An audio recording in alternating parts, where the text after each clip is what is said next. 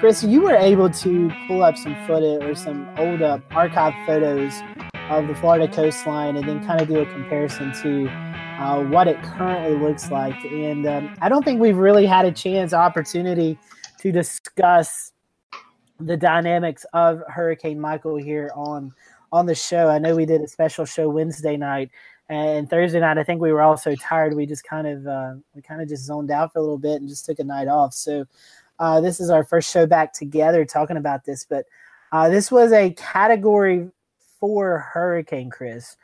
Absolutely. You know, sometimes I'm not even saying so. A lot of times when we're talking about hurricanes, we're talking about the water aspect, and we did have the storm surge aspect with Hurricane Michael. But I feel like this is the first time in a very long time that we actually had to deal with the wind aspect, those damaging winds from a hurricane over a long period of time. And some of the photos that you've seen, Chris, we really saw Category 4 damage winds down in the Panhandle of Florida. Uh-oh, you went mute, Chris. Sorry about that. Technical difficulties. But anyways, yeah, I started a couple nights ago downloading some of the raw imagery NOAA provides. After I think it's every storm since like Isabel in 2003, I think it was. Don't hold me on the year of the storm, but I know it was like 2003. So basically every hurricane since then, you can look at the after images and really high resolution. So that's something I've been working on for the last couple of days, really hard. I'm going to share my screen here just so I can show you guys kind of what Scotty was talking about with some of the before and after.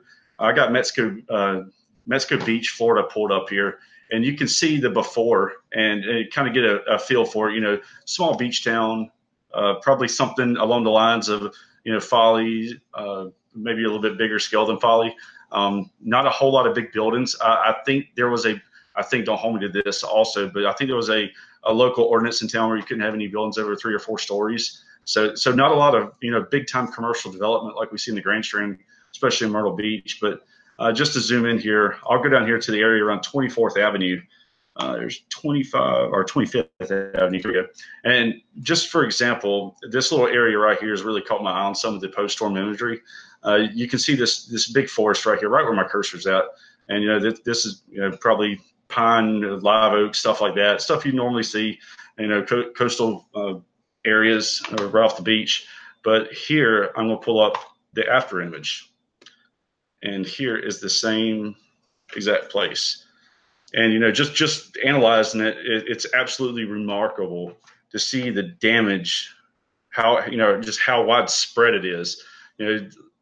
Storm surge is one thing, and then you got Cat 4, Cat 5 winds on top of that. So, who knows what the final numbers are going to be as far as storm surge, but 8 to 10 feet, possibly, maybe more, with 150 mile an hour winds on top of that, sustained with higher gusts.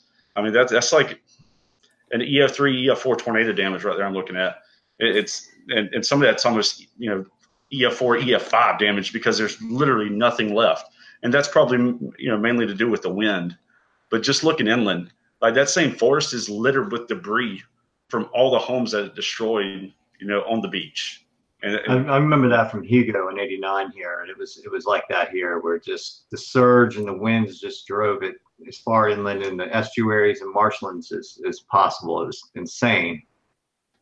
And go ahead, Scott. Chris, I was going to say, and you have been out on the plains chasing tornadoes, and I know you've had the opportunity to visit Joplin, and as have I.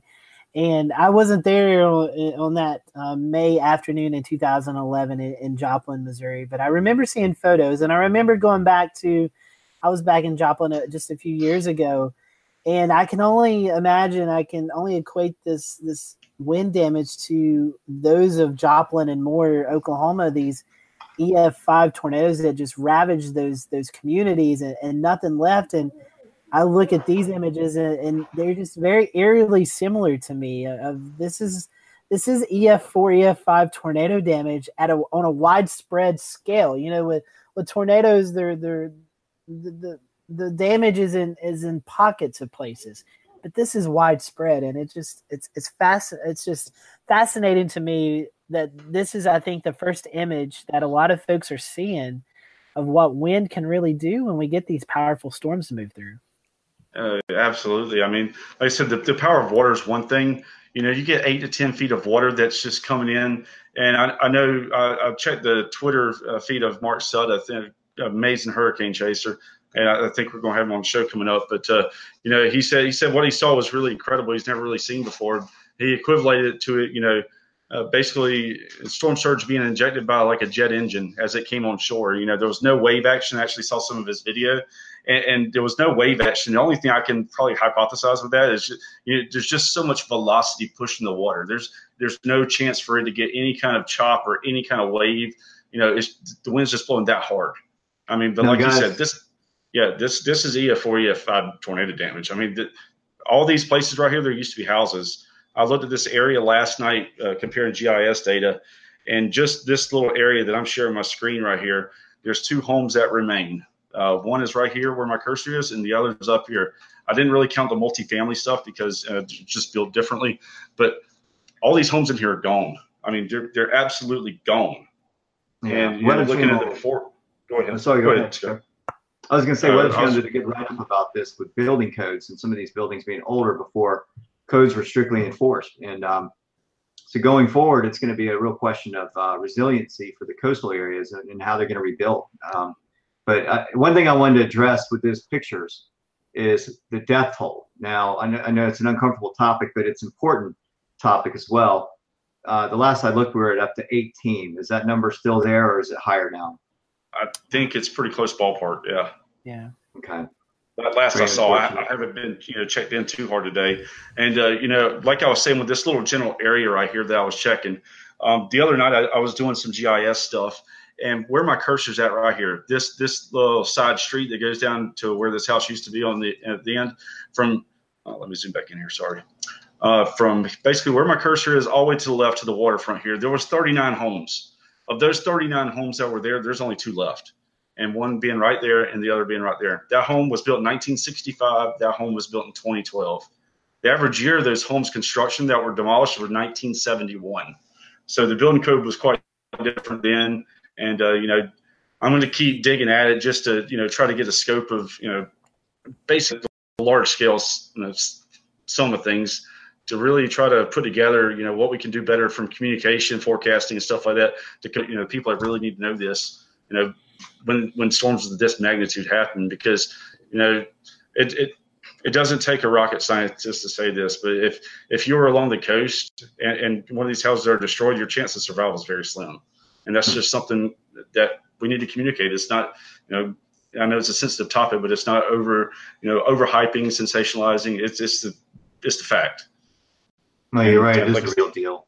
There's no, with this storm, there's no overhyping it. It was going to be catastrophic either way. The best words you could get out there were to emphasize how severe it was going to be. I mean, really, that's all we could do. There was no, we had to take the gloves off on this one. It was just a bad situation all the way around. Yeah, and you know, I can remember from Charlie in 2004. You know, Charlie was, I can't remember exactly. I think it was either a high-end Cat 2 or low-end Cat 3, and you know, it went through rapid intensification as it approached the Fort Myers area down in, you know, Southwest Florida, and you know, it was basically Cat 5, right at Cat 5, just like Michael was at landfall. And you know, seeing these storms, how they, you know, intensify so quick. You know, it's happened before, and it's going to continue to happen. And what's really maybe stood out to me more than anything is you know, we always talk about the models. You know, none of the models had this thing at 919 millibars at landfall. I know 2 days before landfall, I saw 940, and I kind of chuckled. But looking back on it, it's like, wow. I was looking up the death toll. The USA Today's latest article, which came out at 5:30 this afternoon, has the death toll now to 33. Yeah, thanks, Melissa. She just sent me a message also. Melissa Griffin from over at State Climatology. Yeah, 33. It's awful. So that is 23. 23 folks from Florida died from this, and then the additional 10 from different states, which 3 of them were here in North Carolina, and I know there were several deaths up in Virginia from the flooding. So, but you know, guys, looking at this, and we're going to get to tweets in a week in just a second. You know, the some of the mainstream media, they talk about, you know, this come without warning or whatever. We've heard that jargon numerous times. But in all honesty, Michael just over the weekend, last weekend was a tropical depression, and then it made landfall on Wednesday as a Category 4, almost 5 hurricane. Michael developed pretty quickly, and Shay, you talking about rapid intensification. This storm really went through that, and we can only really contribute that to a favorable environment. But the Gulf of Mexico, those waters were really warm, and that helped fuel the storm. No, you're exactly right. NHC barely had this coming as a hurricane at 5 days. As time started to go on, every 12 hours, we were seeing the numbers going higher. We saw, a hurricane with potential Category 1, higher Category 1, and then 12 hours later, we see a low-end Category 2. Another 12 hours, we're seeing, high-end Category 2. And all of a sudden, it's major hurricane within 3 days. And, there's a lot of factors to that. First of all, upper shear in the atmosphere, a lot relaxed. Once it got north of the Western Caribbean and out of that upper shear environment, then the vertical stacking was allowed to really grow around the storm. It took a little while. It took quite some time to get a closed eye wall right before landfall. So there was at least one quadrant that was open on that eye wall, mainly the southwest quadrant. But when it moved north in between Cuba and the Yucatan Peninsula, it moves over what's called the loop current. And the loop current is an ocean gyre, which is a constant spin motion, and it's constantly churning the waters there. It's also the warm water conveyor belt for the Gulf Stream, the beginnings of that, which come around the south tip of Florida. So you have a lot of warm water coming up from below and coming to the top, which is constantly, it's constant feed of surface waters. We call those thermohaline currents. And so you have that going on. There was a little bit of cool water upwelling in the northeast quadrant of this ocean gyre, which for one night, the winds stalled at, I think, at about 110 miles per hour.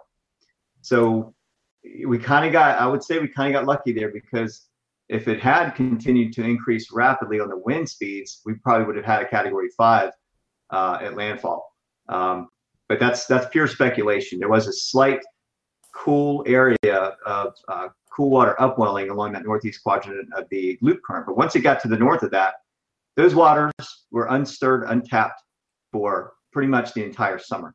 We really didn't have anything. Usually we get storms that come across, or cold fronts that drop down and sort of cool the waters and churn them up, or some direction of wind that will do that. But the water was very warm. You're talking 82 to 86 degree water. That's very deep. So you're talking 200-300 meters deep. So that was a major source of fueling for the storm as it lifted north out of the upper shear environment over warmer waters. And there you go. Once that eye wall started to close off there in the last 24 hours and really get a core and a secondary wall, that was it. I mean, it blew up.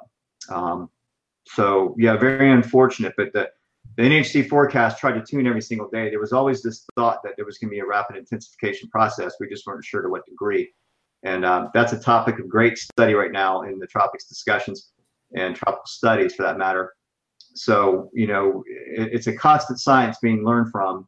And the thing is the word was put out, plenty of time for folks to know that there was a storm coming that was going to be of some great magnitude. Even in Category 1, we've seen Category 1 hurricanes, even Florence had made landfall. What kind of impacts could that have?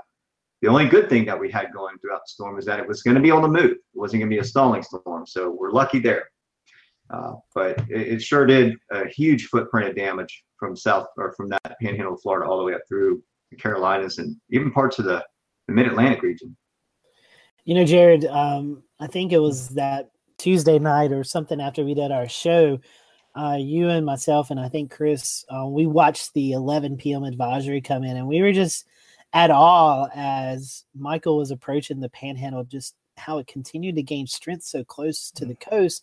Normally we see the opposite. Mm-hmm. No, absolutely. But again, as Shay said, man, those waters were deep. They were warm. And it had nothing stopping it. Again, I was watching when we were watching the landfall on Wednesday.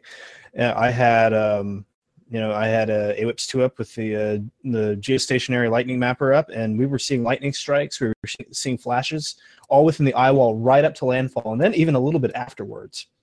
Yeah. And it did not stop. Mm-hmm. I mean, you got to remember to mention the mesovortices, and that's a big word to throw out here to the viewers, but mesovortices are basically swirls within the eye wall. So normally you think of an eye wall as just being this round sort of wall of clouding and winds that are all going in a specific direction. But then what you get is, as the storm is intensifying rapidly, it's undergoing rapid cooling aloft, and the thunderstorms and the updrafting are to such a degree from the surface up through the middle that you get swirls around the sides of the eye wall, and then the eye wall becomes entrained with these things. And so these little mesovortices really pack a punch. They actually can show wind gusts much higher than the sustained winds of the actual hurricane numbers, and that does a lot of shredding and ripping. Those spawn a lot of large-scale, fast-moving tornadoes right under the eye wall, right there along land, which is probably the majority of some of the damage is done down there, right around that eye wall, and there's mesovortices that are just rotating within the eye wall and tearing things up. Yeah, Shay, I have it up on my screen. I have it up on my screen. If Shay, if you want to kind of highlight and talk about the mesovortices, we seen this kind of like a pentagonal shaped eye for a little bit, and that's what you were talking about. Right. Yeah, I could. I don't know if Jared has a second to, or maybe Chris. One of the 1 minute goes imagery shows that really well. I can pull that up in a second. But what you're seeing there is a rather asymmetrical eye wall. What it appears to be. Now, on visible satellite, it looks rather symmetrical, but you can see the bulging inside of the storm with those mesovortices. Now, what you don't see are singular rotations going on around that eye wall. But just think of this thing as a wobbling band of tornadic or rotational activity within straight line winds, constantly running, aiming down. The winds are basically just coming right down to the surface, blasting everything in its path, and then you get rotations within that. So each one of these little bulges is a mesovortice that is really just doing a lot of damage. Now I think this was before landfall though, right? Yeah, I can barely see the outline of land. And this is also an eye wall replacement cycle stage right here that you're looking at. So some of that can just be tuned to the eye wall trying to restructure itself, and maybe not so much of the mesovortice action, but there is, I think Chris has got it up right now, and you can see that better on visible satellite. As he got closer to land, those really stood out more, and you can see it here. I've got another one that shows it a little bit clearer, but the eye wall is a little bit tilted at this point, but you can, inside of that, there's individual rotations going on. So it's a really unique feature. Yep. It shows very powerful winds going on. That's a sign of a very powerful hurricane or a super typhoon in the Western Pacific. And I wonder if we can get the imagery of the scar that it left, because I know that there was some questions over whether that was just a well-placed cirrus cloud or something like that, but it was confirmed. It left a 30-mile wide scar in the Florida Panhandle. Now, tornadoes leave scars all the time. We're used to that. But this thing left essentially a 30-mile wide tornado damage scar in the Panhandle. Just really just mind-blowing when you see this. And that, again, it just owes itself to the power of this storm. And, and we neglect South Georgia at our peril, because Tallahassee was issuing extreme wind warnings all the way into Southwest Georgia for 110-mile-an-hour sustained winds.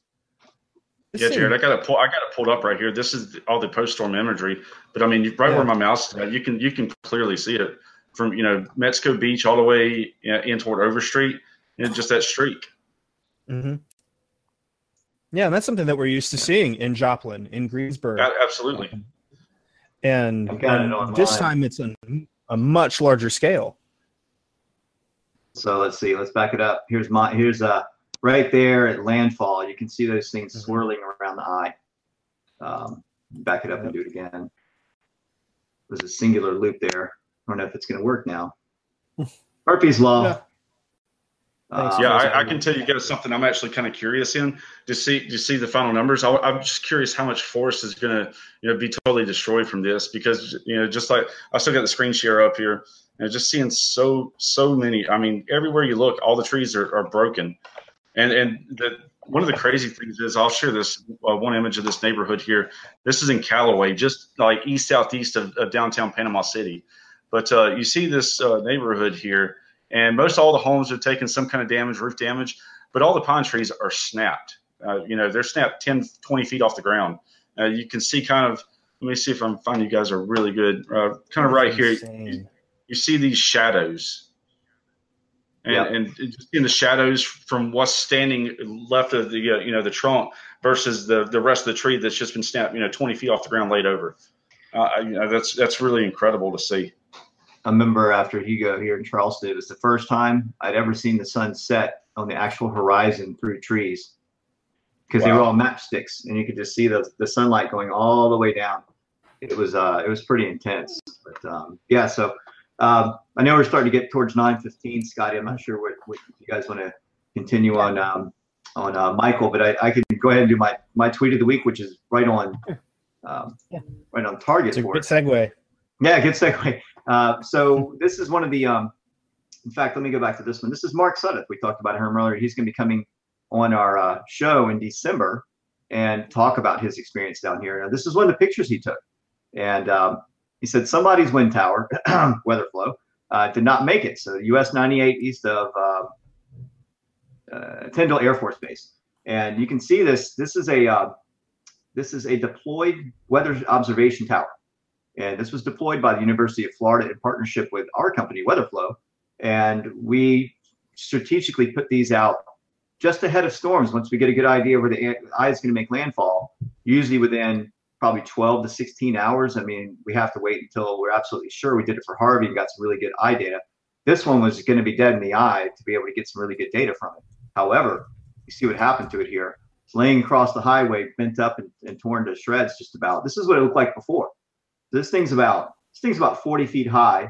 It weighs 6,000 pounds. And here it is. So the funny thing is, look where it's positioned here across the highway. And look where it's positioned here, about 50 to 60 feet away from the highway. So you can see that how powerful the storm is when it's able to blow a weather station, an observation tower like this, 50, 60 feet to the north during an east eye wall wind. So that again furthers or suggests that those mesovortices, or that rotational track around the eye wall, is something to be dealt with. And that just being able to throw something 6,000 pounds all the way over there across the highway and destroy it is just another testament to show what the homes went through and all the structures there. Definitely so. And kind of correlating with the Michael theme, Jared, do you have yours pulled up? Yeah, I do. I sure do. So this comes to us from Waffle House, which, FEMA uses Waffle House as a determination of how bad a disaster is. Waffle House closed in Panama City, but they were not down very long. They rolled in their food truck, and this one corrects the address, but this is incredible. They roll in their food truck, free food to help out, help people out, help them as they recover, and I just love this hashtag: scattered, smothered, and recover. Like, isn't that cool? Like, Waffle House is so cool. Like, that was always a treat growing up. And like, they're just, what they do for storms. I mean, they have a whole storm center. I think we've used that as a tweet of the week before on here. They have a whole storm center. They monitor this very closely. And they have meteorologists on staff, easily the best meteorologist job ever. Sorry, National Weather Service. But I mean, this is just cool. Like again, this is so many things you hear, about, you might hear about malfeasance or anything like that. But this is a pure example of good right here. And they just pull right in front, and it's like only the S is left. The rest of the sign is blown out. But they pull up and they're serving people, and it's really fantastic. Love stuff like this. I hate that it happens, but they're ready. I love this kind of preparedness. Yeah, their sign looks like something off of Wheel of Fortune. That's true. Well, a little teaser there. We might be hearing a little bit more about the Waffle House Index, as it looks like maybe beginning of next year in January, something like that. We're gonna have gonna have some folks on from the Waffle House to tell us all about the Storm Center and what they do for communities before and after storms. So, I was really excited to receive that email today from Pat Warner, who is with the Waffle House. So, Pat said, I'm still in the Storm Center right now. We're covering from Michael. Let's talk next week and get something on the books. So we are looking forward to having representatives from the Waffle House Owners Show, hopefully in the next couple of months. So that is exciting. Chris, I see you have yours pulled up, so we'll go to you. Absolutely. So my tweet of the week's going to come from guys base hunters chasing, Scott Peak and Colt Forney. Big, huge fan of them. Definitely a huge fan of Colt because of his photography, as you guys can see here. But, they were down and, chasing Michael. And this was taken from Tyndall Air Force Base. Colt shot this, 14 millimeter wide angle shot, standing right in the middle of the hurricane, the eye of Michael, full sunshine. And as he says, we heard thunder a couple times in the eye wall and could hear the roar of the wind around us. A very surreal experience. And I think this is around Highway 98 that goes down toward Mexico Beach. But I mean, just look at this. It's absolutely gorgeous and deadly. I mean, it's just so many things all wrapped into one. I saw, I'm sure you guys have seen it as well. And probably a lot of folks who are joining us tonight probably seen the video floating around on social media of the guy who was taking a kind of like a selfie video in the eye. And, I've always said I wanted to be in the eye of a hurricane, but I don't think I would want to have been in this eye. Now, they also said, in another video, one of the Storm Chaser videos out of Texas, really intense video of them showing them in the eye wall there in Panama City, and stuff had already cracked up, broken their windshield. They were getting nailed from behind. They were just sitting ducks out there and just shrapnel going by over 100 miles per hour, just flying by them. And one of them actually said during the feed, my ears just popped. So pressure dropping significantly from the outer eye wall to the inner eye wall down to 900. It bottomed out at 919 millibars. That's really, really low. That's the third strongest storm to hit the United States ever, based on pressure alone. So that's significant, and that's what happens in the eye. I mean, the pressure is the lowest it can be. It's and it was really strange. There's no wind, and so you have really calm winds and sunny skies. It's pretty eerie. Yeah, I mean, to follow up on that, Shay, like we look at these storms, like I saw a lot of those videos too, and I shared across my first personal Facebook page. And a couple of my friends be like, "Oh, that's a doctor video." They sped the video up, and it's like, no, I know these guys. These guys are legit. They're using professional equipment. That video is not sped up. It's just, I don't know if we've had a hurricane this intense since social media became what it is today, and technology. You take your iPhone and record 4K video with it. So, just seeing that kind of technology with the hurricane, I just don't think we've ever seen before. So, and maybe some of these videos, while dangerous, absolutely to capture, can be used in the future to help people prepare for the kind of impacts they may see from these strong hurricanes. Yeah. Mark Sennett he does a pretty good thing with GoPros, and he just straps them to a really strong structure and gets that video feed and tries to get somewhere safe. But Josh Morgerman is one to follow for those guys out there. He goes right into super typhoons in the Philippines and you name it, Thailand, and anywhere that he can get some strong feed. I mean, there's some extreme chasers out there, but I think some of these guys that came in from Texas and other areas to chase the storm, I think they were pretty scared, man. I really do. They sounded like it. I would have been. No bones about it. Yeah, this is not something that you can just drive away from and be okay. I mean, this is not just it's not a small point on a map. It's not a small tornado. It's not a small meso. It is you are in it. You are in it until it's over. There is no driving west, east, north, or south. And honestly, I mean, watching some of these chaser feeds, it's a miracle none of them got killed. I'll second that, Jared. Yeah, I mean, I'm glad everybody's okay. And, when you chase, you take risk, and, that's all part of it, and whatever you feel comfortable doing within reason, I guess. But, I'm really surprised no one got injured. And thankfully, like you said, chasing a tornado across the plains is one thing because, you, as a chaser, you always have an out. You always have like two outs, really. And, just that way you don't get in any kind of trouble. But, with a hurricane, if you're going to chase a hurricane and want to see the eye, you've got to experience it. I mean, you've got to get in the middle of the hurricane. You've got to go through the eye wall. And with this hurricane, like we were talking earlier, and let's say EF4 and EF5 damage along Mexico Beach, and it's mind-boggling. Yeah, and I don't think we've had we haven't had a hurricane in the social media era. We did have Harvey. I mean, Harvey was the first major of the social media era last year. That one made landfall at night, so you didn't really get to see the full impact of it. But we haven't had one like this in a very long time, and I hope we don't for a very long time, because I don't wish that on anybody.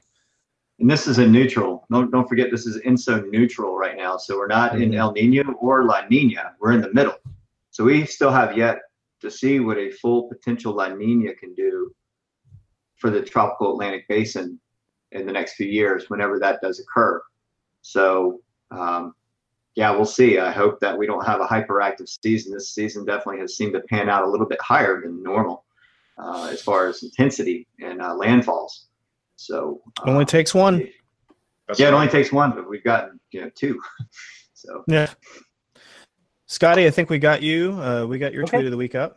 Yeah, so Chris was talking about Texas. If he wasn't following yesterday, another big weather story was the catastrophic flooding that happened just outside of Austin, Texas. This is from Brad Souter, who is a morning meteorologist there in the Texas area. There was a bridge that collapsed yesterday, and this was a main thoroughfare into Kingsland, Texas. So I'll roll the video here of the Llano River and watch the water. And there you see the bridge just getting washed away. There was a comparison photo on social media. I didn't share because I'm not sure if it was if it was verified, but if it was showing the difference between the river yesterday and the actuality. And it was that river, if that photo was right, had to be up some 30, 40 feet above. That's crazy, man. That was a huge surge. I mean, that's concrete and rebar being ripped apart there. Yeah. So wow, a lot of flooding down in the Texas area. Chris, go ahead. Yeah, to add with that, Scotty, I've actually been over that bridge. One of my best friends lives in Round Rock, just north of Austin. I usually go out there in springtime, go fishing at Lake Buchanan and LBJ Lake, which is Lyndon B. Johnson, which is, it feeds Lake Travis, out in the hill country, and that's where that is. And I can remember actually driving across that bridge. The water line is usually 30 feet below that bridge. Yeah. And then seeing it gone, it's like, wow. And I know one of my other friends I follow on, I'm trying to pull it up here real quick while we're on the subject. Trisha, she's a storm chaser out there and storm spotter with NWS Austin. But I know she tweeted earlier about Lake Travis. It had come up like 30 feet in 24 hours. And I just can't even imagine that. Yeah, it was our friend Ashley Morris. I don't think her area was affected by this per se, but I know it was close enough that she had her eyes on it. So hopefully all the folks there in Texas are being able to recover from that. But again, some crazy stuff going on around the country. And one last thing about Michael, and when you were talking about the hurricane season, and Shay, I think you brought up a good point about, we haven't even really been in La Nina yet. Last year, we had 3 significant hurricanes that their names were retired. I think it's safe to say that Florence and Michael will be retired. For us as a country, as meteorologists, where the hurricane season was fairly quiet, for a good amount of years. The last 2 years have really slapped us in the face, and it's kind of scary to see what may be in store over the next few years. Yeah, it was definitely a little over 10 years, almost 12 years before any major hurricane made landfall since 2005. And so, it's not one of these things you say, oh, when it rains, it pours, it'll be over soon, and the cycle will be done. It really is indicative of things to come, not to scare folks or anything, but we're seeing larger events with higher amounts of rainfall and flooding. This was a combination of both. It's a good thing it was on the move, but these are the kind of things we got to look forward to, folks. I mean, we're getting some more powerful storms overall in intensity and rainfall amounts. That's almost a fact at this point. We're seeing it as time goes on. Yeah, definitely so. Yeah, Scott, if you got my screen up here, here's the pictures I was talking about from Lake Travis. I mean, that's 24 hours difference. Wow. That's amazing. Yeah. Some crazy stuff. Well, guys, we'll start closing out tonight's show. We appreciate you guys watching. A big thank you to Sandy Duncan again for joining us from the Farmer's Almanac. As always, you can listen to the rebroadcast of this on our podcast or watch it on YouTube by tomorrow. Hopefully that'll all be ready to go. Next week, we have Rob Fowler joining us. He'll be our guest for, I think it's the 24th, October 24th. And then October 31st, we're actually taking a break, a much-needed break, I think, for a lot of us here. It's been a very busy 6 weeks or so. October 31st, obviously Halloween, so we're going to be taking Halloween off. But I do believe that we are going to have a special show that we recorded earlier this year, myself and Chris Jackson and James Briarton was able to attend the Science Festival in Gastonia, and we were able to do some interviews with different guests. And so I think James is going to be premiering that on Halloween night. So we will have some content. We just won't be live. We're going to be off that night. And then we're going to November.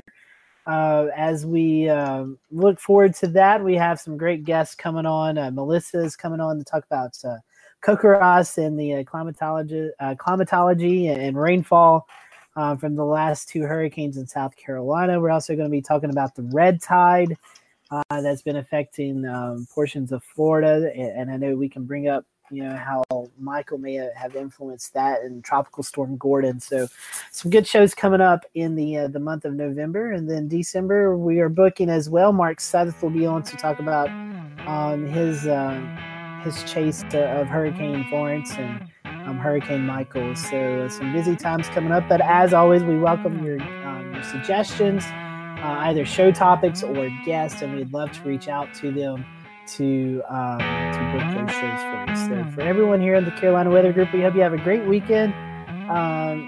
Stay warm out there. It's going to get chilly over this weekend, so it's going to be a shock to everyone's system, I believe.